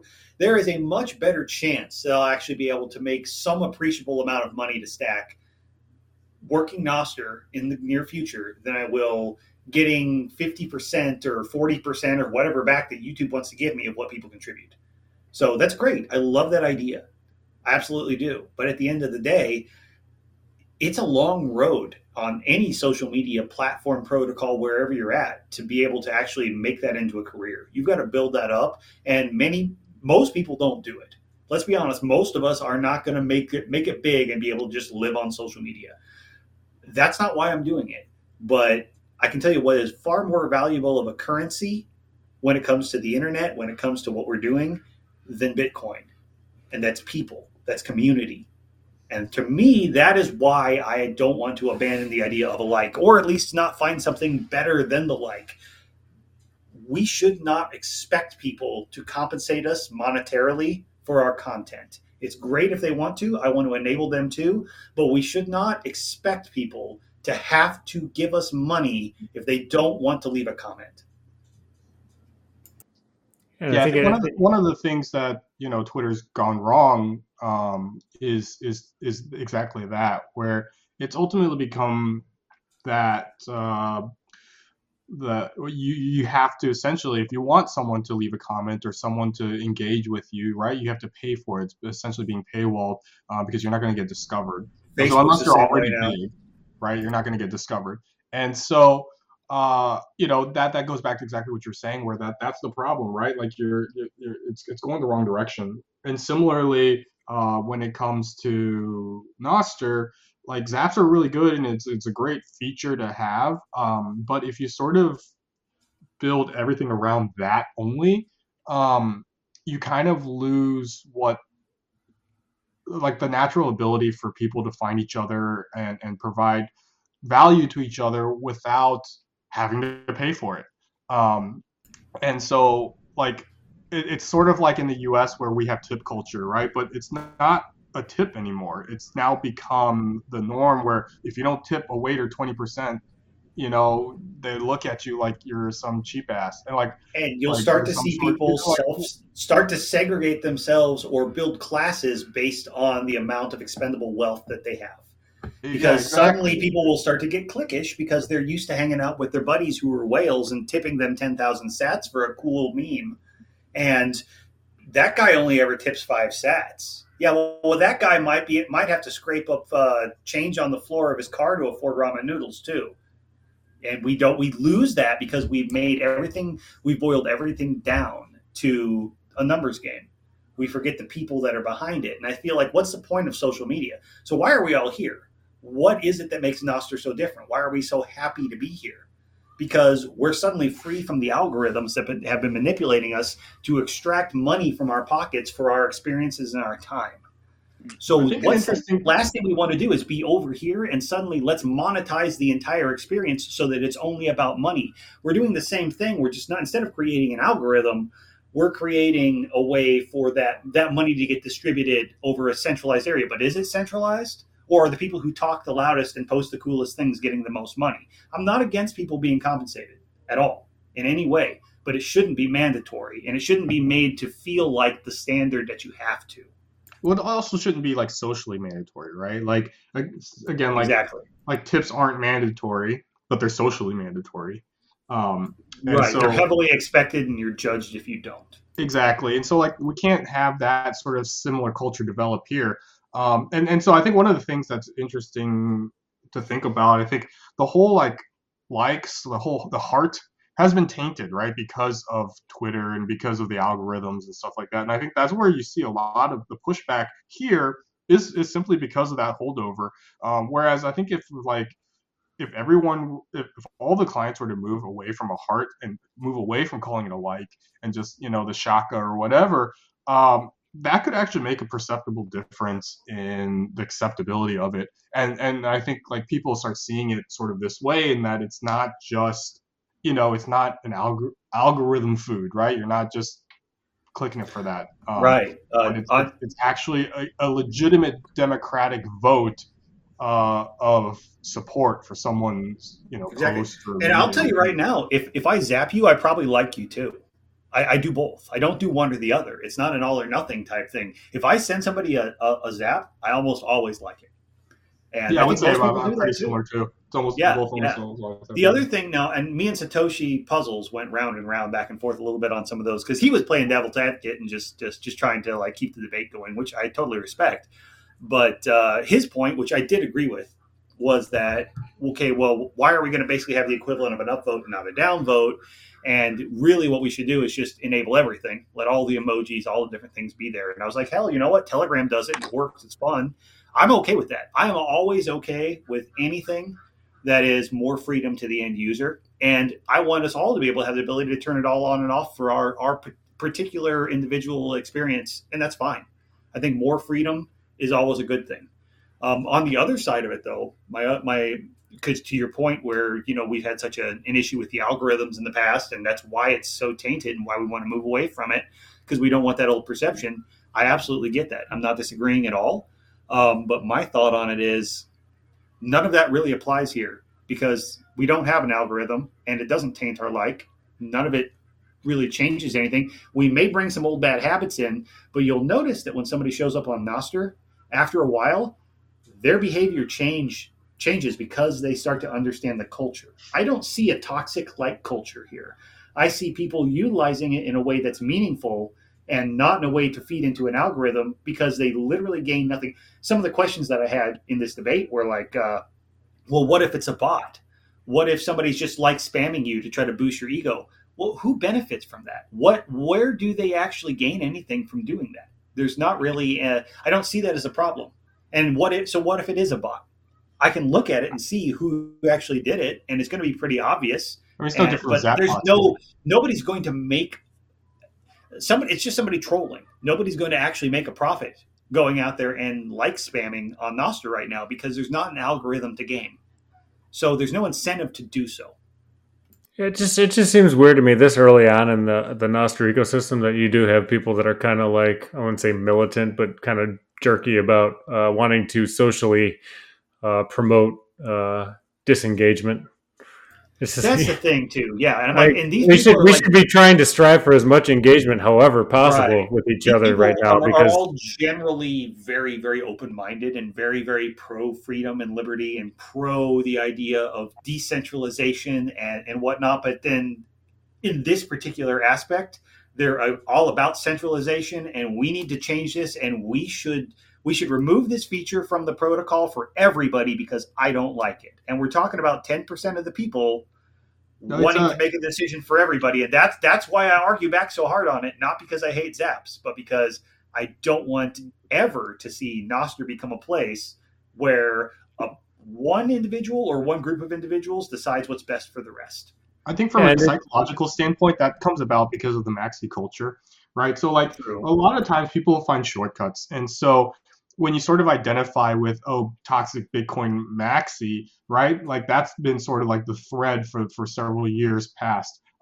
And so obviously once we sort of moved over to Nostr, that sort of mindset has also moved along with it, right? And so and then on top of that, you say, okay, well, Zaps are Lightning's Bitcoin.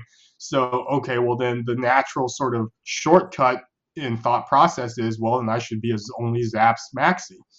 Because that's the way to go. That's what Bitcoin's all about, blah, blah, blah, right? But that's just it's a shortcut holdover, right? To put yourself in a certain camp because that's what I've always believed in, and that's just what, so everything I do has to be in that direction.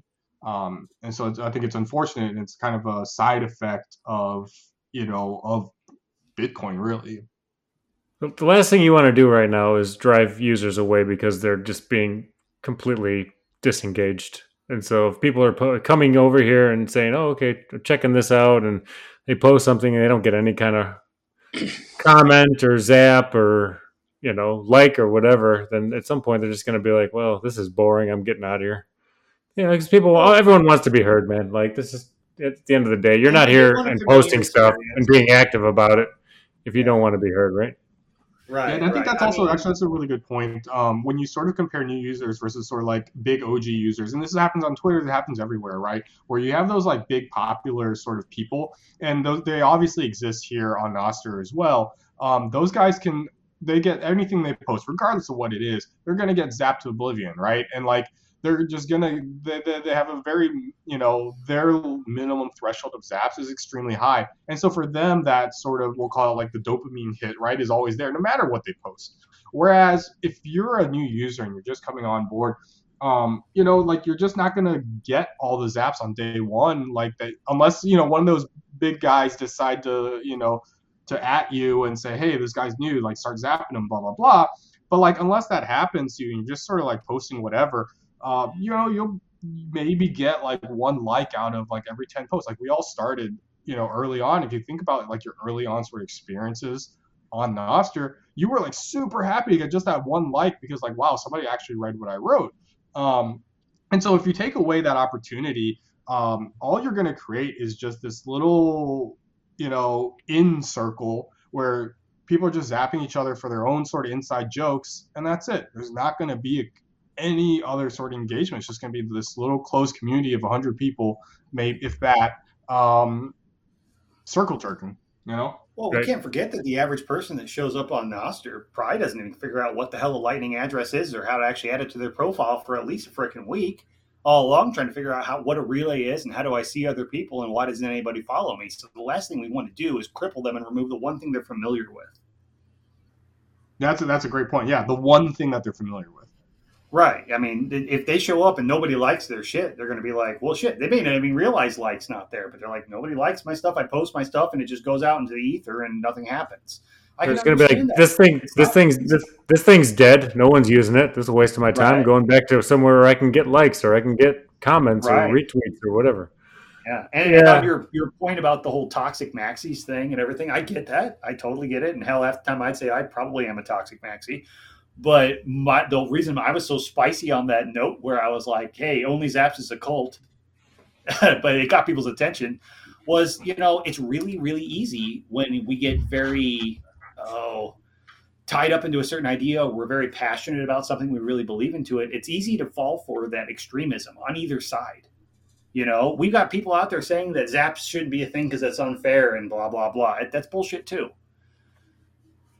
But we can't let ourselves go to these crazy extremes and alienate other people and alienate half of people or whatnot and start breaking ourselves down into these little cliques and subsects, especially this early on. We all need to remember that we've spent the entire time we've been on social media being manipulated by algorithms into little camps. So we fight and we engage and we build and pay advertising fees. We can't take those old bullshit habits and just bring them over here. The beautiful thing about Noster is we're all on an even playing field. We're all humans. We're all in one tribe, and we may not all get along, and we'll all self-segregate and find our ways around. But let's not find new reasons to divide ourselves. We already have enough of those.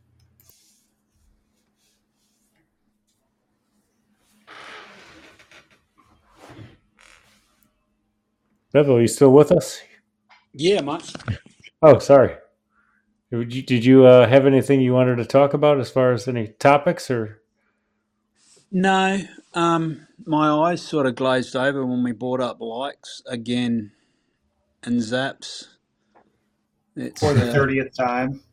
It's something that I fucking stopped listening to a month ago, and we're still going on about it. I just, I honestly don't get it. It's like, for fuck's sake, just stop talking about it. That's, I just think everyone's just wasting so much energy on it, and it's just fucking bullshit. Do whatever you want to do. If you want to zap, fucking zap. If you want to like. You've got the choice. Move on. That's it. End of fucking discussion. I don't understand. Yeah, I don't give a fuck until somebody tries to tell me that I can't do one or the other. When they try to start taking away my abilities, or they're sitting there and ranting about you shouldn't be able to because this is a bad thing. Yeah, fuck you. I'll do what I want. I'll move to another client if that's what you want to do. But that's the only time I even want to get involved with it, because I don't give two fucks whether you turn Only Zaps on or not. Yeah, I couldn't give a fucking rat's ass, mate.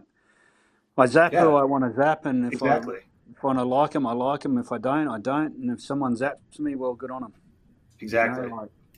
I just don't. That's how it should be. We need more Bevos on Noster. Hey, somebody go make like 5 Bevo insects right now. Let's do it. I just don't have the time nor the inclination to dedicate one brain cell to it. Not one. Yeah, it is a lot of noise. People start talking about it, my eyes glaze over, and I've just been sitting here listening to you guys coding some stuff on my website, and that's what I've been doing. So I can't even talk about it. What's on your site, Bevo? Oh, I've started a couple, I've got one called bevster.com. It's just I put together for newbies, just like Noster resources and shit like that. Which all I'm trying to do is there's so much information and it's all scattered. So it's just a resources landing page pretty much. Just trying to put everyone's hard work in one spot. I was gonna say you should talk to Puzzles because I think he's been trying to do something like a I think Renegade, you were talking to him for a little while too about getting like a one click sort of like new user setup, new user in a box sort of like thing for Noster. I feel like I these are think all there's starting like the same thing. five or six of us and a couple different developers that are all doing similar to this. I've found 4 or 5 resource pages like Bevo's talking about. I've thought about putting one together myself. It's just like an onboarding thing for a project I've been fiddling with. And there's so many guys interested in it. I honestly feel like we need to find a time and get a nest together of guys who are just focused on onboarding. We need like an onboarding council of guys who just get together and brainstorm and try to find a way to make it easy. Like there's so many good ideas out there, but we're all doing our own thing, which is great. That's the whole idea of Noster. So But I think the collaboration would actually fucking help. if you go to Bevster, Biddish, if you go to bevster.com Yep, I'm there. and click on the Noster page, Noster tab. Puzzles are the first one up. Yeah, so those first two, like Puzzles and then Tony over at Habla, like that's a pretty good, like you don't need any more than that to get going, eh? Like I didn't want to, there are so many more resources that you could put into this, but I just tried to get something that's not going to overwhelm people. They can get up and going, get their zaps going, blah, blah, blah. And then just tried to have a few sections that people ask about. And each one of those links has got a plethora of information, mate. If you wanted to sit and go through every site and then every link within that site, you'd be here for a month of Sundays. So in my opinion, that is probably all that's required and it's overkill. The next thing that I want to work on that I've been trying to put together is like an apps page. I've got Noster apps there, but I wanted to dedicate its own page and have a devs page. Like I was talking to Ivan, he's working on his own site, and like Pablo, mate, he comes out with something new every fucking minute. Yep.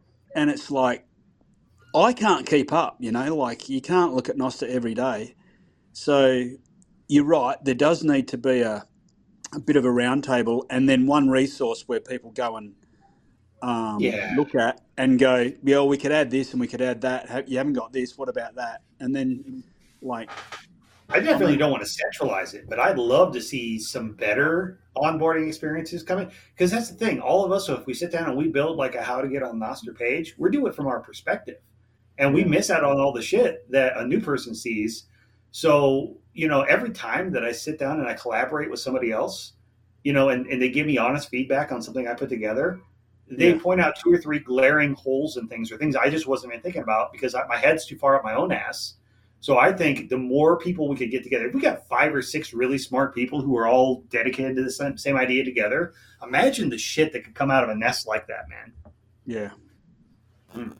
But I like it. What you got together over here on this page, Bevo, is like you took my Noster journey over the last few months and just put it all in one place. You said a month of Sundays. That's what I feel like I've spent trying to figure all this shit out. Yeah, and like those are all great links. Yeah, I just threw a couple. I haven't even started on the Bitcoin page. I've been trying to work on the Noster page and filter out what I should and shouldn't put. I like that you added that zap tag up in there, man. That little zap button. That's I already zapped you. Yes. I just been fucking sweet, guys. Thanks. And just playing with stuff like that. Like I've got the Noster chat, and just so that people can see what's available and what you can do when they go there and say, oh, what's that Noster chat? And you can sign in with your MPub and, you can put a Zap Me button to your MPub. Just trying to help people, I guess. And then, so I just need a couple more tabs to round it out. Like I said, devs and a more focused apps page. And, yeah, that's pretty much it. I mean, it's a pretty basic site, but I didn't want it to be complicated. It just had to be clean and the right colours and a couple of images. That's it. The only thing I I'd tell you right now I is like the color combo. I like Good it. It's choice. great. The feedback I'd give you there too would be like put something about like Albi somewhere near where your little Zap button is, or somewhere close enough to the top, because that's a huge resource for people who are, especially on a website or on like a web browser, getting Yeah. involved. Being able to sign in and out of things, and being able to actually have a Lightning wallet, that Yep. will probably you want to give people a way to be able to use that Zap Me button. So, Well, but you're supposed to fucking start with either link below for the first 5 minute setup guide. That's right, you do that, right? And then you'll know what it is. right, Do right. you, do you know what I mean? Like, Absolutely. I yeah, get you. I love it. I love it. You did good work, man. You've been busy. yeah. And I had to change a few things here the other day. Like I had the word ledger in there a couple of times, Uh-oh. but Good. I It's dropped a the bomb on dirty them. word. I dropped the bomb on them cunts. Fuck them. I mean, like we did a nest on it the other day, and I actually didn't watch it before I did the nest when we were talking about it. I went and watched it after the what Bitcoin did when Pascal was, Mhm. and my thoughts and ideas on what Ledger did. He basically verbatim said it, so I understood what he was trying to do. He just fucked it up in the delivery, and what he said was, I don't know if you've all watched it, but what he said was the marketing team fucked it up. It wasn't supposed to happen the way it did. And it's like, well, I don't know. I don't buy that, Pascal. But what he bangs on about, and the reason that I had Ledger was on the Orange Pilling page. The reason I had Ledger is it's easy. And if you guys know more than anybody, when you try and talk to somebody that has fucking never been here before, mate, it's overwhelming. So like the Ledger it's where I started. It was super, super easy. And so I think there's a place for it, just like there's a place for Was. And Mhm. I really hope that Ledger, this is what I hope. I hope that Ledger scrap what they're doing and they bring out a brand new piece of hardware and they say, here's this service on this piece of hardware, and these are the cons for using this, but it's fucking super simple. If you want to, here's all the disclaimers, and if you're not happy with that, then go and get a proper hardware. And the reason why I still haven't 100% bagged them is they throw a lot of money at making these things safe. Like they fucking hacked Trezor before this other guy just did. I posted about the other day. They hacked Trezor and they did it like in 5 minutes. Then they get on the phone to Trezor and say, "You bunch of cowboys, fucking do this, do that." And they, that dungeon that they've got. All they do is try and break shit, and not only their own, they break all the other hardware wallets. And it's not to get an advantage because they don't use it in that way. They approach them and tell them their problems, fix it, and then they announce it. It's white And hat hacking. It's they're doing it for a noble purpose. They're going in to break it so they can expose the flaws versus going in to break yeah, it for some monetary gain. Right. yeah.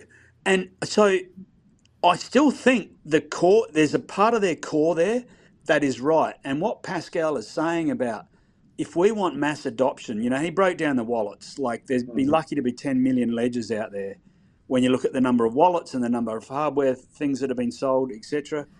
So for us to get like 200, 300, 400 or a billion people to hold Bitcoin and start using it, there's got to be an easier way than what we currently do it. Right. I can And appreciate that they're trying to make it easy for new people. I can appreciate what they're trying to do. We all agree that it's not the best way, that it's not the safest way, and that there are serious flaws in it. We all know that, but we beat that to death. We can't yeah, forget that but we all came from being not understanding what a seed phrase was. We all yeah, came from fiat. We all probably had our foray into shitcoinery, but yeah. we all love to hate on it and bag on people who are new to it and treat them like they're second class citizens because they're not Bitcoin maxis. And we can't do that shit because we all came from somewhere too. The You know? fucking maxis have got to pull their fucking head in my opinion. Right. Right. I'm all Um, about it. I'm totally Bitcoin maxi, but I don't want to be the Bitcoin maxi that shits on everybody else who used to be me. well, mate, you got to meet people where they are, not where they need to Exactly. be. So you know, like the idea of this site as I'm going to try and build it out is just to make it really, really basic and hopefully someone gets some use out of it. And I went in there on the orange pilling page, like it's just a way that I've found successful to orange pill people. And I had on there Ledger and Cold Card, and I changed it to Blockstream Jade and or the Cold Card when they progressed to that. And that was after talking with you, Fiend, because I said, "What do you think, mate? Like we need another basic, easy, cheap wallet." Yeah, to And me that's the Jade. yeah, A couple points to what you were saying, Bevel. Like they're not going to do it the way you would like them to do it because they want to push the subscription, and so everyone's got the ledger already that they're comfortable with, and they don't anticipate that everyone's just going to go buy a new upgrade. And this is another problem I have when we say that ledger is a great introductory hardware wallet. It's like, yeah, it is, but at some point, like you're going to get to a point where now you're going to need buy another one, and so it's like what, and like, that's yeah, mate, and you know what I that's mean? totally fine. That's totally fine, mate. Like I don't care. Like if you spend $100 on a or 150 on a ledger, and then 12 months later you've gone down the rabbit hole, chances are you've got a reasonable amount of Bitcoin, and you'll start looking elsewhere, and then you'll go and buy a cold card. So I don't have an issue with it, eh?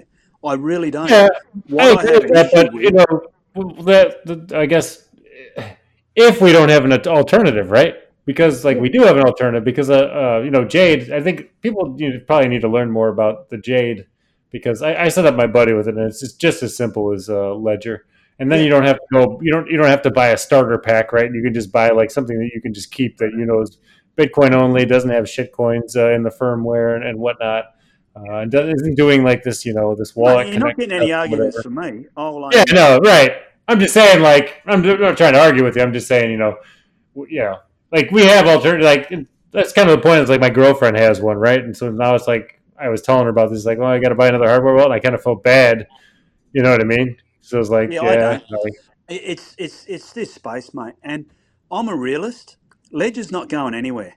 Right? They've No, got they're a not. big company, big money. They're entrenched everywhere. All these fucking YouTube fuckers, push a push their barrow, so they're not going anywhere. So that being said, I really wish he would withdraw what he's done, get a new fucking product, and segregate it, and even put it under another name.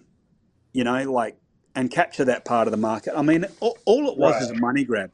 He It goes in under is. the guise of, we're trying to make it for the mass adoption, which it is, but that's not their driving force. Their driving force is to bolster the bottom line, and this was easy money because there are a They've got a shitload of market. people They've out got a there that market. don't want to look after their seed, and Well, they and need at the to. end of the every day, every let's business wants to push a subscription model nowadays. Every yeah, single business in the world, if they can, they can try. They're going to try to push a subscription model because it's just guaranteed money they Yeah, can bank on every freaking month. yeah, right. Well, and then if you think about it too, like you said, I'm not at all defending the bullshit that they're pulling. I think it's a bad thing overall, but they are catering to a market that wants that. There are a lot of people who maybe are not into Bitcoin because it's hard and it sounds complicated and it sounds scary. And they're used to being able to call up their bank and say, I lost my password. I need you to help me. They want that. They feel more secure with that safety net. So they're okay. And if it sounds like a reasonably more secure solution than their bank, which I will say that three different institutions holding your keys is probably better than what you're dealing with an average fiat establishment. So, yes, it is probably more secure than you're used to. Is it secure by Bitcoin standards? Fuck no. But most people, let's be honest, we're all looking at this from a Bitcoin perspective. Somebody who's been in it for a while, somebody who wants to possess and hold their own keys. Most people still look at it like stocks and bonds. Most people don't understand it. They're not where we are. So, if anything, if they're out there and they're going to further adoption, great. But we all look back at that journey along understanding Bitcoin. Most of us came into the shitty cryptos, and then we got our Bitcoin, and then we started realizing I shouldn't leave these in some custodial wallet and I should be self-custodying it. Maybe this self-custody solution is vulnerable. Maybe I should start looking at cold storage. We've come down that path. They're not there yet. They're way further down that path. And if the entry point is like a cold card where you have to scan a QR or transfer an SD card to be able to move your money around, 90% of people will never fucking do it. So I can appreciate what they're trying to do, but at the same time, I feel like it's not necessarily the best thing at all. The What's going to execution was happen is appalling. the majority of hardcore Bitcoiners are going to move away from Ledger, and they're going to have a whole new marketplace, and they're probably going to make more money doing it.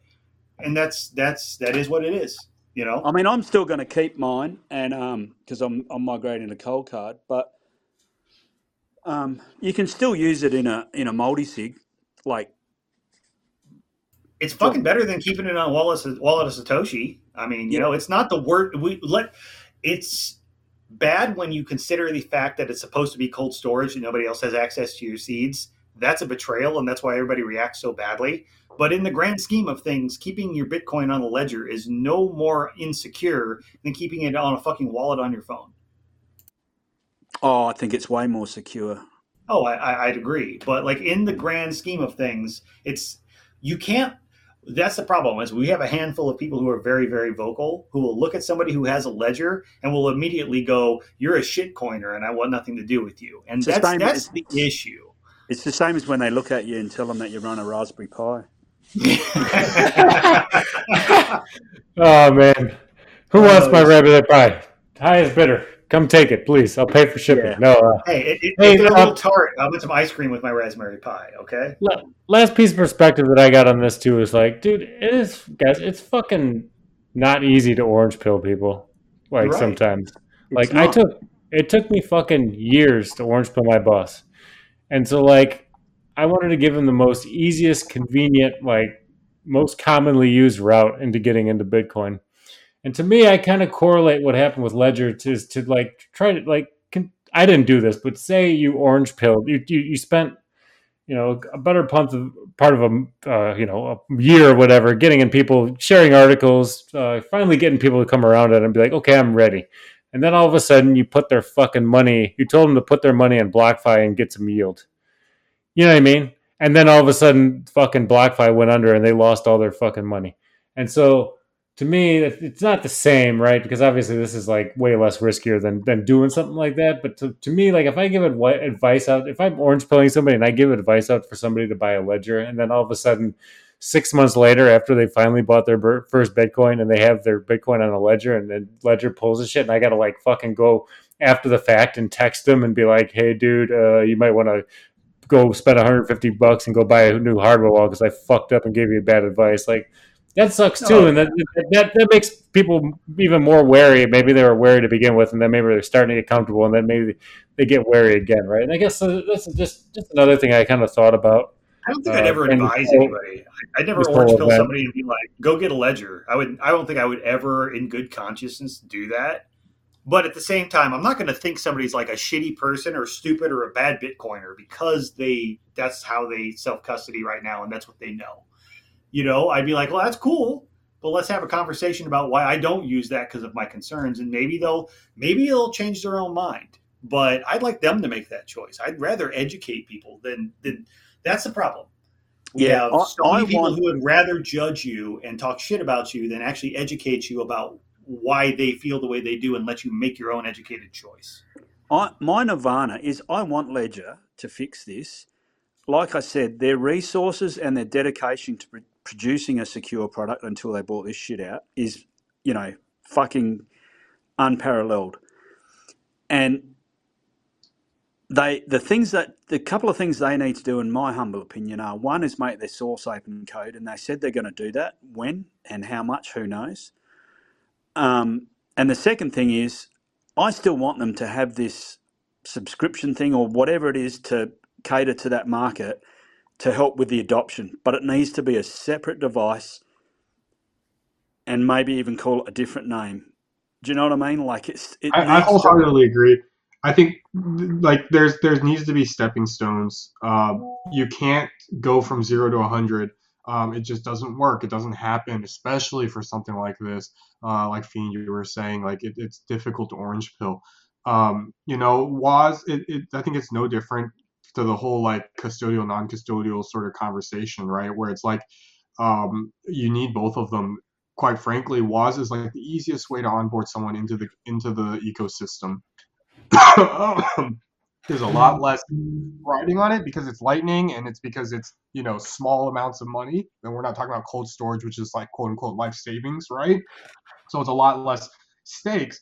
But the fact is that the onboarding process is no different in that, someone needs to have something simple to use, something that's comfortable, something that has a little bit of a safety net built into it, where you're not 100% responsible for everything that's happening, because quite frankly, a lot of people don't trust themselves. And that's a big hurdle when you're telling people that, hey, let's switch to this better system, but you're fully responsible for your money.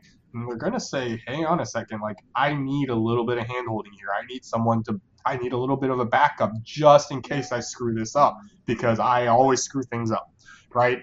And so especially then when you go, okay, well, now we're talking about life savings amount of money. We're talking about, this is the stuff that you keep ultra safe. Well, then I definitely want someone to help me out here just a little bit, at least until I get it, right? And so, Bevo, to your point, like having a separate product, a second product under a different name, that by no means can be confused one with the other. It looks different, it sounds different, it smells different, right? Like it needs to be a completely different product that has that built into that backup built into it, where if you screw this up, yes, you can, contact us to recover it, but, and with a big disclaimer saying, look, this is much less secure than the other option that we have, and lay it out. Like, I think it's part of the whole transparency thing, and like we need to follow sort of like Bitcoin's lead on this, right? Like, it's all about transparency and option. Can you imagine rocking up to my 75-year-old mum, right, with a cold card and say, right, mum, want you to transfer 20 grand out of your bank account across to Coinbase, and we're going to buy some Bitcoin. Then what we're going to do is we're going to roll 100 dice to get really good entropy on your seed phrase. Then we're going to fucking watch a 2-hour tutorial on the cold card. Then what we're going to do is we're going to go across and get Sparrow Wallet. We'll watch a couple more tutorials on that, right? And you're going to understand all the terminology that's used along the way too, right? You're going to understand all of it. What we're going to do is we're going to put a bit of Bitcoin on it, and then we're going to delete that, everything that we just did, and then we're going to redo it to make sure you can access it. And I don't know if you've done that on a cold card, but that's very labor intensive. And I'm like, it ain't going to fucking happen, mate. It ain't going to happen. I mean, let's be honest. We got 70% of the population still puts the majority of their money in the hands of a fucking financial advisor because they don't trust themselves with it. So we're dealing with this. Imagine if nowadays, and they don't teach finance or how to actually count fucking change or anything like that in school anymore. But imagine if when you went to school and you started to learn about money, what they did teach you about what money is, even if it was a lie, if instead of here's how we count back change, here's how we understand money, here's how to write a budget. Imagine instead of learning that, they started off with, okay, kids, today we're going to learn about here's what a 401k is, and we're going to talk about annuities. Yeah. You can't start people off like that. This is a whole different method of finance. It's a whole different way of thinking about finance. And even people who are very financially literate have a hard time wrapping their mind around it because it's a fundamental shift. So we can't expect people to abandon all of the familiar fiat ways and safety nets immediately because that's where we are. Yeah. But to that point, though, we do have to continue to hammer home self-custody, because if people stay lazy and don't want to continue to hold their money on exchanges, we're just going to get more and more paper Bitcoin and more market manipulation like we saw with FTX. We need to promote the gold standard, but we need to help people build to that place. They're going to need stepping stones to get there. They need Go ahead, Beva. The thing, you just got to take responsibility for the people that you orange pill. If they're buying $200, get fucking Ledger with the seed phrase backup shit, whatever. Couldn't give a fuck. Whatever you're comfortable with. But if they come to you and you get them pill and they go, I'm going to buy a full Bitcoin, then you have a different conversation. Yeah? You say, look, let's do that, but we need to spend a week going over, a couple of hours every day going over some things until you get this in your head what to do. Right. They got a lot more skin in the game there. It's a lot more serious conversation. Man. Yeah.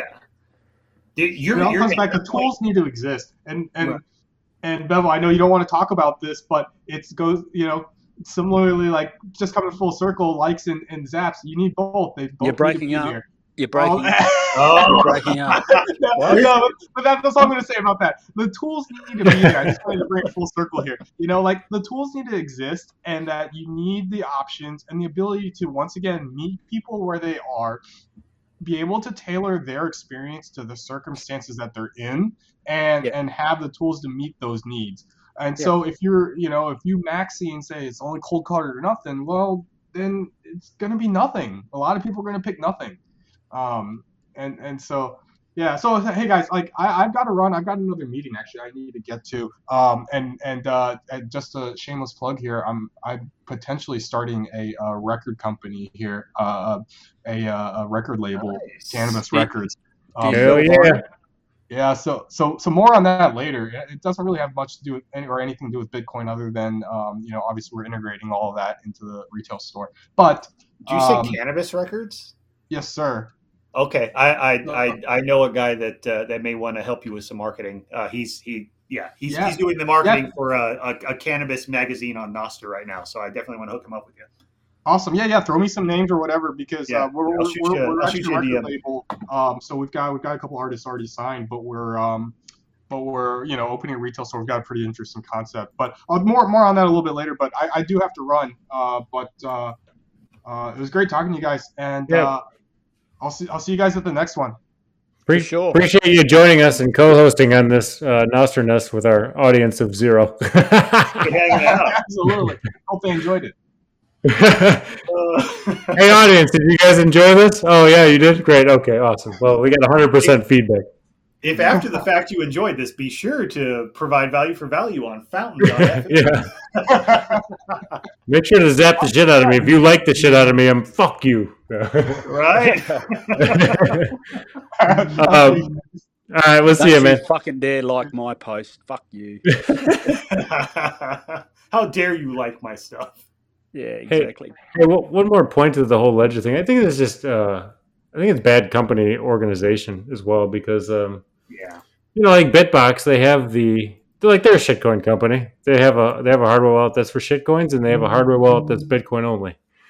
And while I know you can add the app or whatever and make it a Bitcoin only hardware wallet, I think the Bitcoin community would embrace that hardware wallet more if they kind of made their own device that was specifically for the diehard Bitcoiner. Yeah. It didn't cut any corners. It didn't, it was open source, didn't have any potential backdoors to keys leaking, and some of a lot of the other bells and whistles that maybe some of these other hardware wallets like Cold Card or the Foundation. That's your subscription you're milking the people who want the easy path. You're milking them for that money. And that's okay. Those people are probably willing to pay it because they're willing to take the risk. For them, the convenience is worth more than the security.